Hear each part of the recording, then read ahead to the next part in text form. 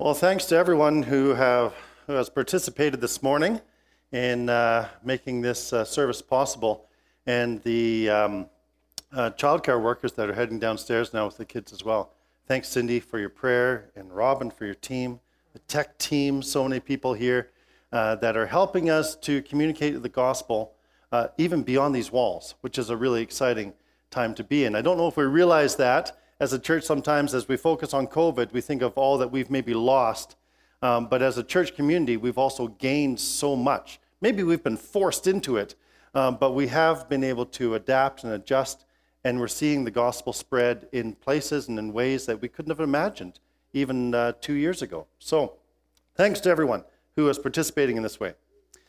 Well, we are praying with the Apostle Paul, and I hope that you're taking this to heart and praying along with him in some capacity, maybe learning from Paul as we look at some of his great prayers. And today we're looking at Colossians chapter 1, verses 9 to 14. I'm not going to read it right now, so wait for the cue, Ian, and I'll cue you up. I just want to say that through the series, my bottom line is this: the very best prayer is the one you pray. Do you hear that? Like sometimes when we hear people pray that are very eloquent, or even read like the Apostle Paul and his prayers, and it's beautiful language, and we think, I just don't have the words. I just don't feel terribly worthy even to pray. And so I just want, bottom line, the very best prayer is the one you pray. And so if you've got a shopping list, bring it to God. If you've got a complaint, bring it to God. If you've only got groans right now, bring your groans to God. Just bring it to God. He wants to hear from you, as a loving father wants to hear from his children. Remember when my girls were small, and at night I used to make up stories for them. But I think they also made up stories to tell me when they came home from school or when they're out playing with friends. And they are girls, of course, so they talk a lot. I don't know, I haven't had boys, so I shouldn't judge. But my girls love to talk. They still do. Kira's shaking her head going, where are you going with this, Dad? But I loved it. I loved it when they were little, even though it was sometimes gibberish, or sometimes I knew they were making stuff up. I loved to hear from them. And I still hear from them today. Even this morning, my oldest daughter texted to say, Dad, I'm in the shower and the water's gone freezing cold. Why was she texting in the shower is my first question. But even if it's a text, I love to hear from my children, right? The Father in heaven wants to hear from his children. Even if it's strange, even if sometimes it's just stuff we make up, he wants to hear from us. That's my bottom line with prayer. The very best prayer is the one that you pray. Your Heavenly Father wants to hear from you. But we also want to remember this, that prayer is meant to be a conversation.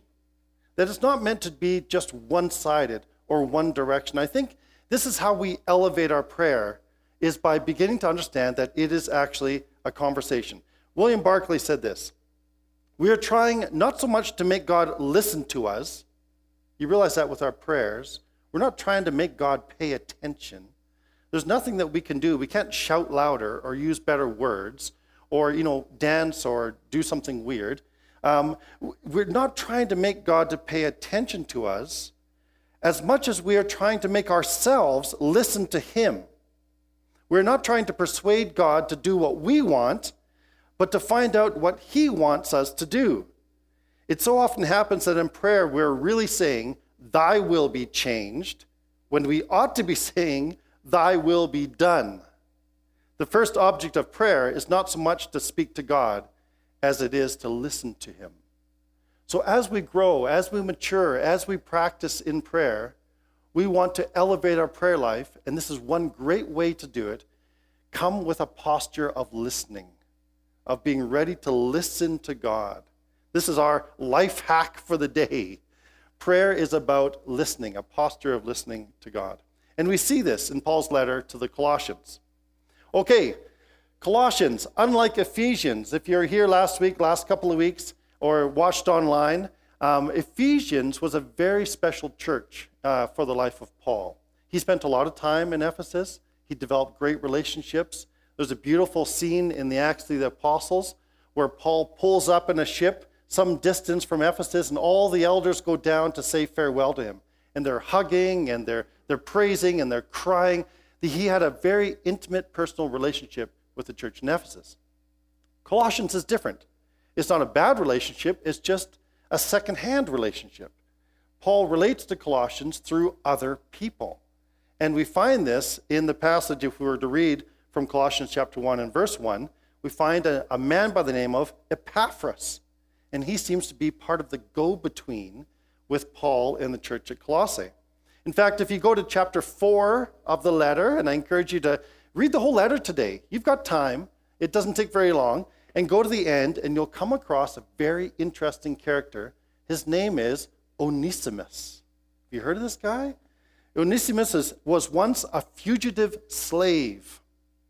And his story is fascinating. It's all about God's grace. He was a slave. He was on the run. He came across Paul, and he became a follower of Jesus. And Paul sent him back as a brother in Christ. What an interesting story that is. And that's part of this whole setting and situation with the church at Colossae. But the church was facing two great challenges. On the one hand, they faced the temptation to go back into the Greek philosophies. This is a very Greek city, lots of options for worship. Just basically pick your God, because there's lots of gods, and decide how you want to worship that God.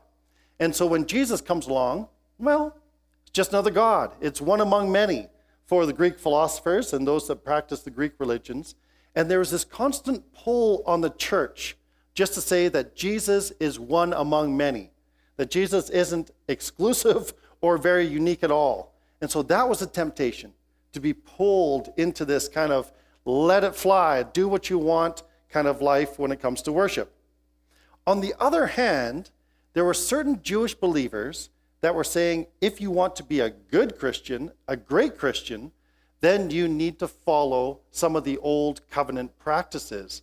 And so there was this tension that we find if we read through the whole letter between a kind of libertarianism, this ultimate freedom to worship the way you want, and a legalism, that you have to follow the rules. Does that feel familiar to you a little bit in our day and age?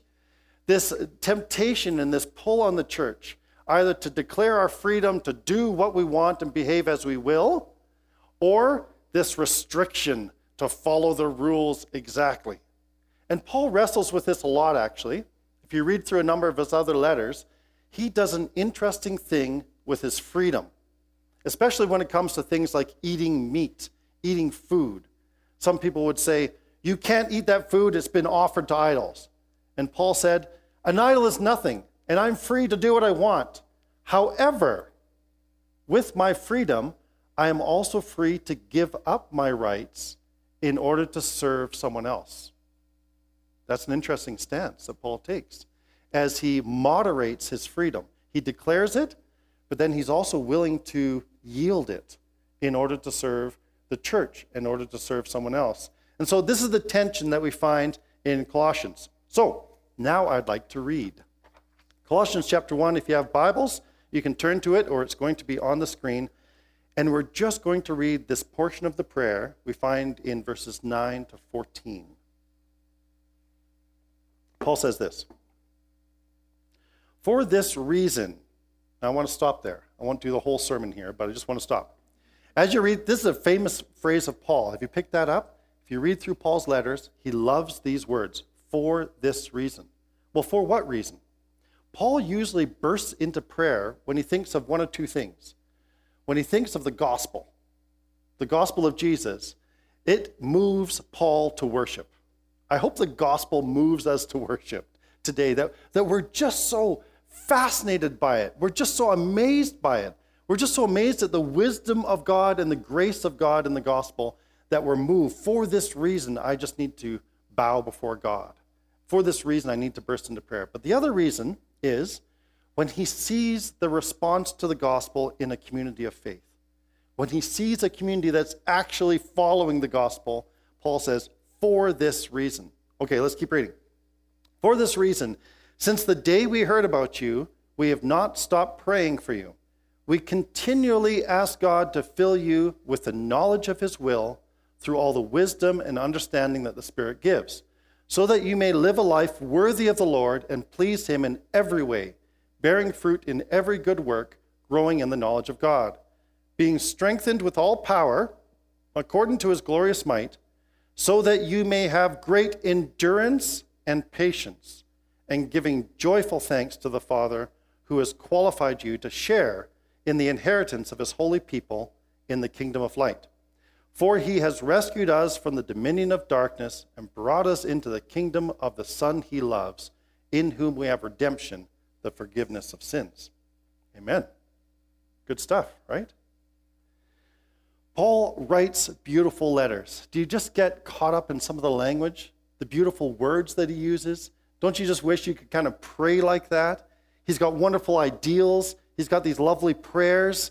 He says things like, you need to give thanks in every circumstance. He says things like, pray without stopping, pray all the time. He says things like, rejoice in all that you do. When we think about this, I mean, Paul must have had a wonderful, secure, privileged, happy life, right? No, he didn't. Paul had a terrible life. I would not want to be the Apostle Paul for all his knowledge and all his opportunity and all he was able to do. He had a hard life. Sometimes we read the Bible and we think, man, if they only knew the pain that I'm feeling right now, if they only knew the loss, the frustration, the disappointment with God and with others, if they only knew the difficulty I'm having with my family and friends, if they only knew what it was like to live in troubled times and have a terrible government. No, I'm not going there. But anyway, sometimes we feel if they only knew, they would say something different. But Paul knew all of that and more. Consider the time that he lived in. And when Paul wrote to the Colossians, he did so from prison. This is one of the prison letters. Paul isn't out enjoying his freedom, having a great time on the town. Paul is in prison during this time. And I think that's what makes his prayers real and helpful to us. Because if Paul can do this while in prison, then we can do it while we sit here with our freedom as well. Well, the situation in prison was a little bit different. And I don't know, when you think of Paul in prison, I don't know what image comes to mind. But maybe it's a bunch of bars and a dank cell, and maybe he's chained up. It wasn't really like that. Paul was essentially in house arrest in Rome, in kind of his own rented house. But he wasn't allowed to leave. He was actually, most likely, chained to a Roman guard 24/7.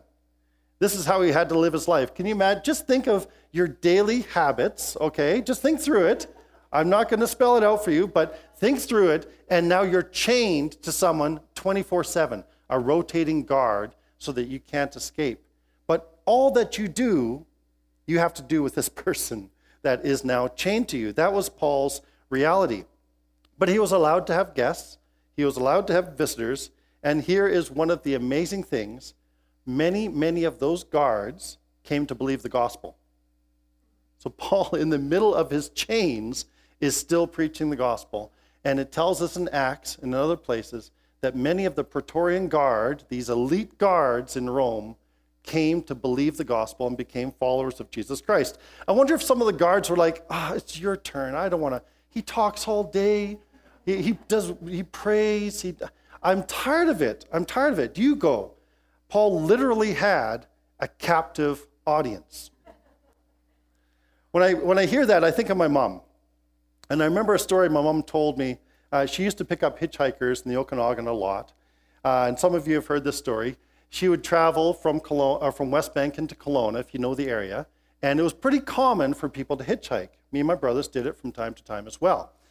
And so Mom would pick up hitchhikers. And I'm not kidding you. Sometimes she would bring them home to stay with us. One time she brought like 5 guys from Scotland home for about 3 weeks. They stayed with us for a chunk of the summer. And I think 4 of them became followers of Jesus during that time. She's still in touch with 2 of them. But this one time, she picked up a hitchhiker and he pulled a knife on her. And as they're traveling into Kelowna, I think my mom realized she has at least 3 options. Option number 1, freak out. Just panic, start screaming for help. Option number 2, fight this guy off, but he has a knife. So option number 3, tell him your testimony. I don't know if that ever occurs to you in the middle of a holdup, but it occurred to my mom. And so my mom started to share the gospel with this guy who's holding a knife on her and told her whole testimony, which is quite fascinating. And at one point, the guy just said, "Look, lady, just drop me off on the side of the road." So you see, your testimony can save your life and save another person's life as well. I don't know if he ever responded to the gospel, but it's in those situations that Paul found himself as well, chained to a guard, under threat of execution ultimately. And what is he doing? He is sharing the gospel. What a testimony to us. So it's in these circumstances, and I wanted to paint that picture intentionally, because it's in those circumstances that Paul prays this for the church. We also pray that you will be strengthened with all his glorious power, so that you will have all the endurance and patience you need. May you be filled with joy. 3 things, 3 outcomes that Paul hoped for the church in his prayer. First outcome, stamina. He prayed for stamina. That's the word endurance. Perhaps we could even translate it stick-to-itiveness. You're familiar with that phrase? Being able to keep at it and not quit. He prayed for stamina.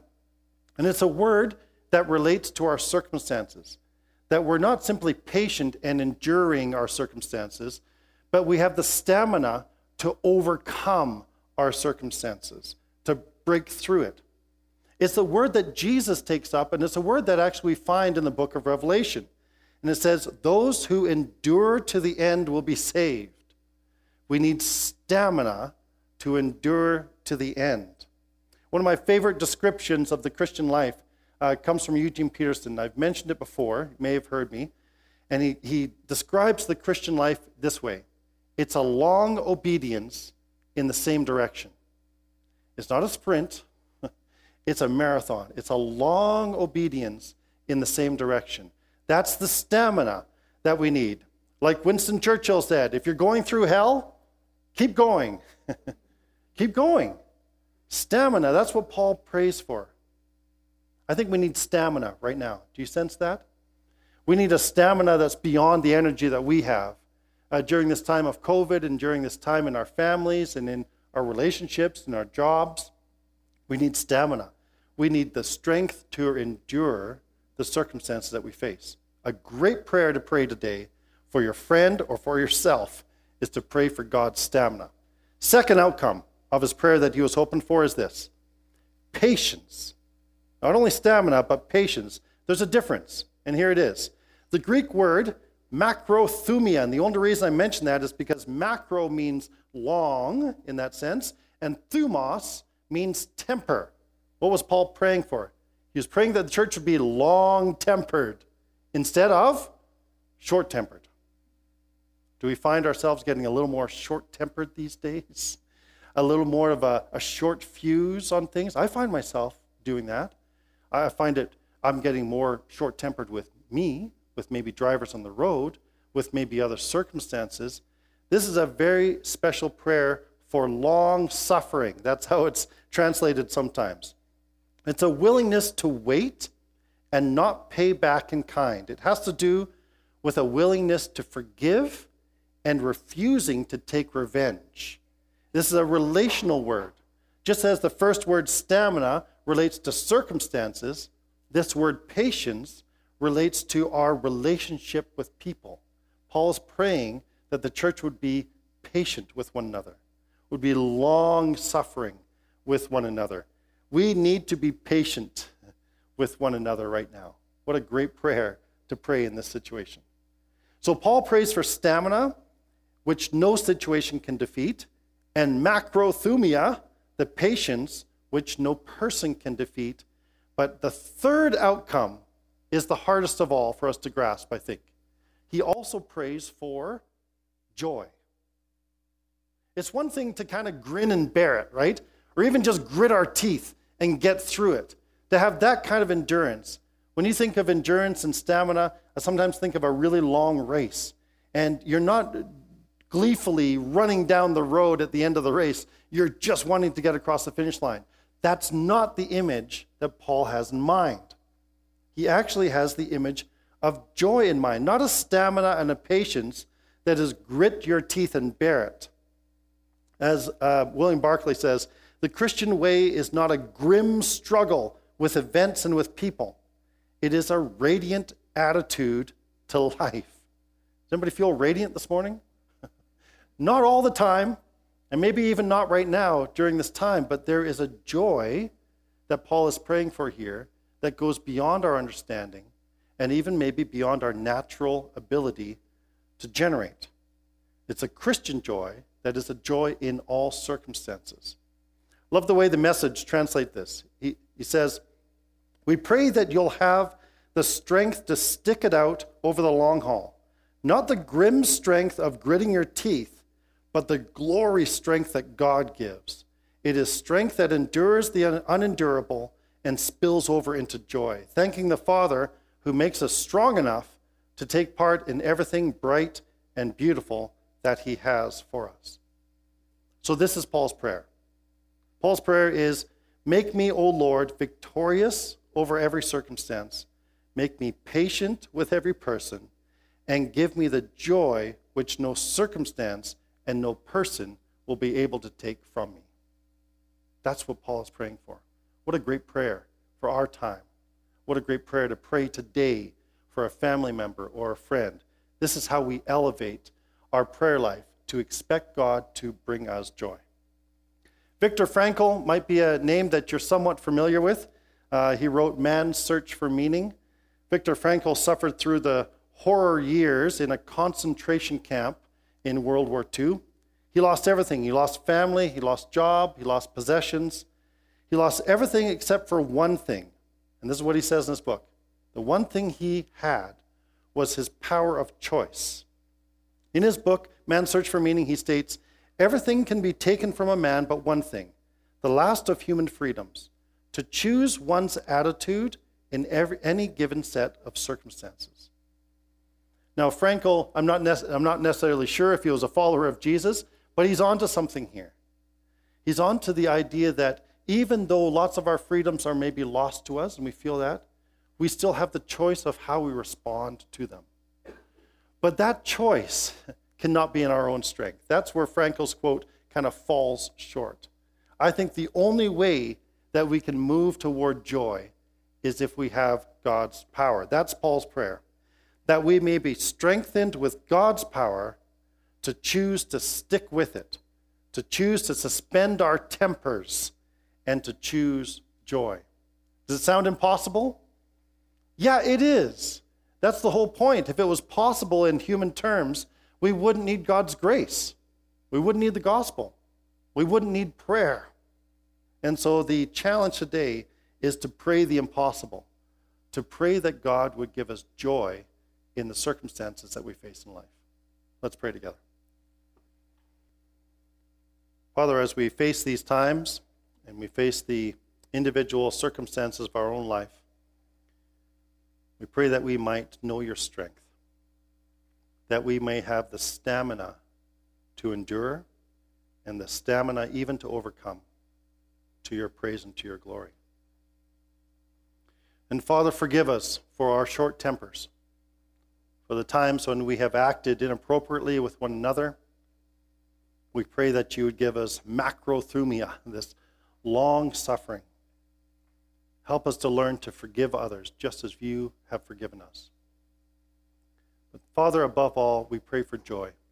We pray that this week we might be surprised by joy, a joy that comes not from our circumstances, not even from our relationships, but comes from your grace and knowing you. We pray these things in Jesus' name. Amen.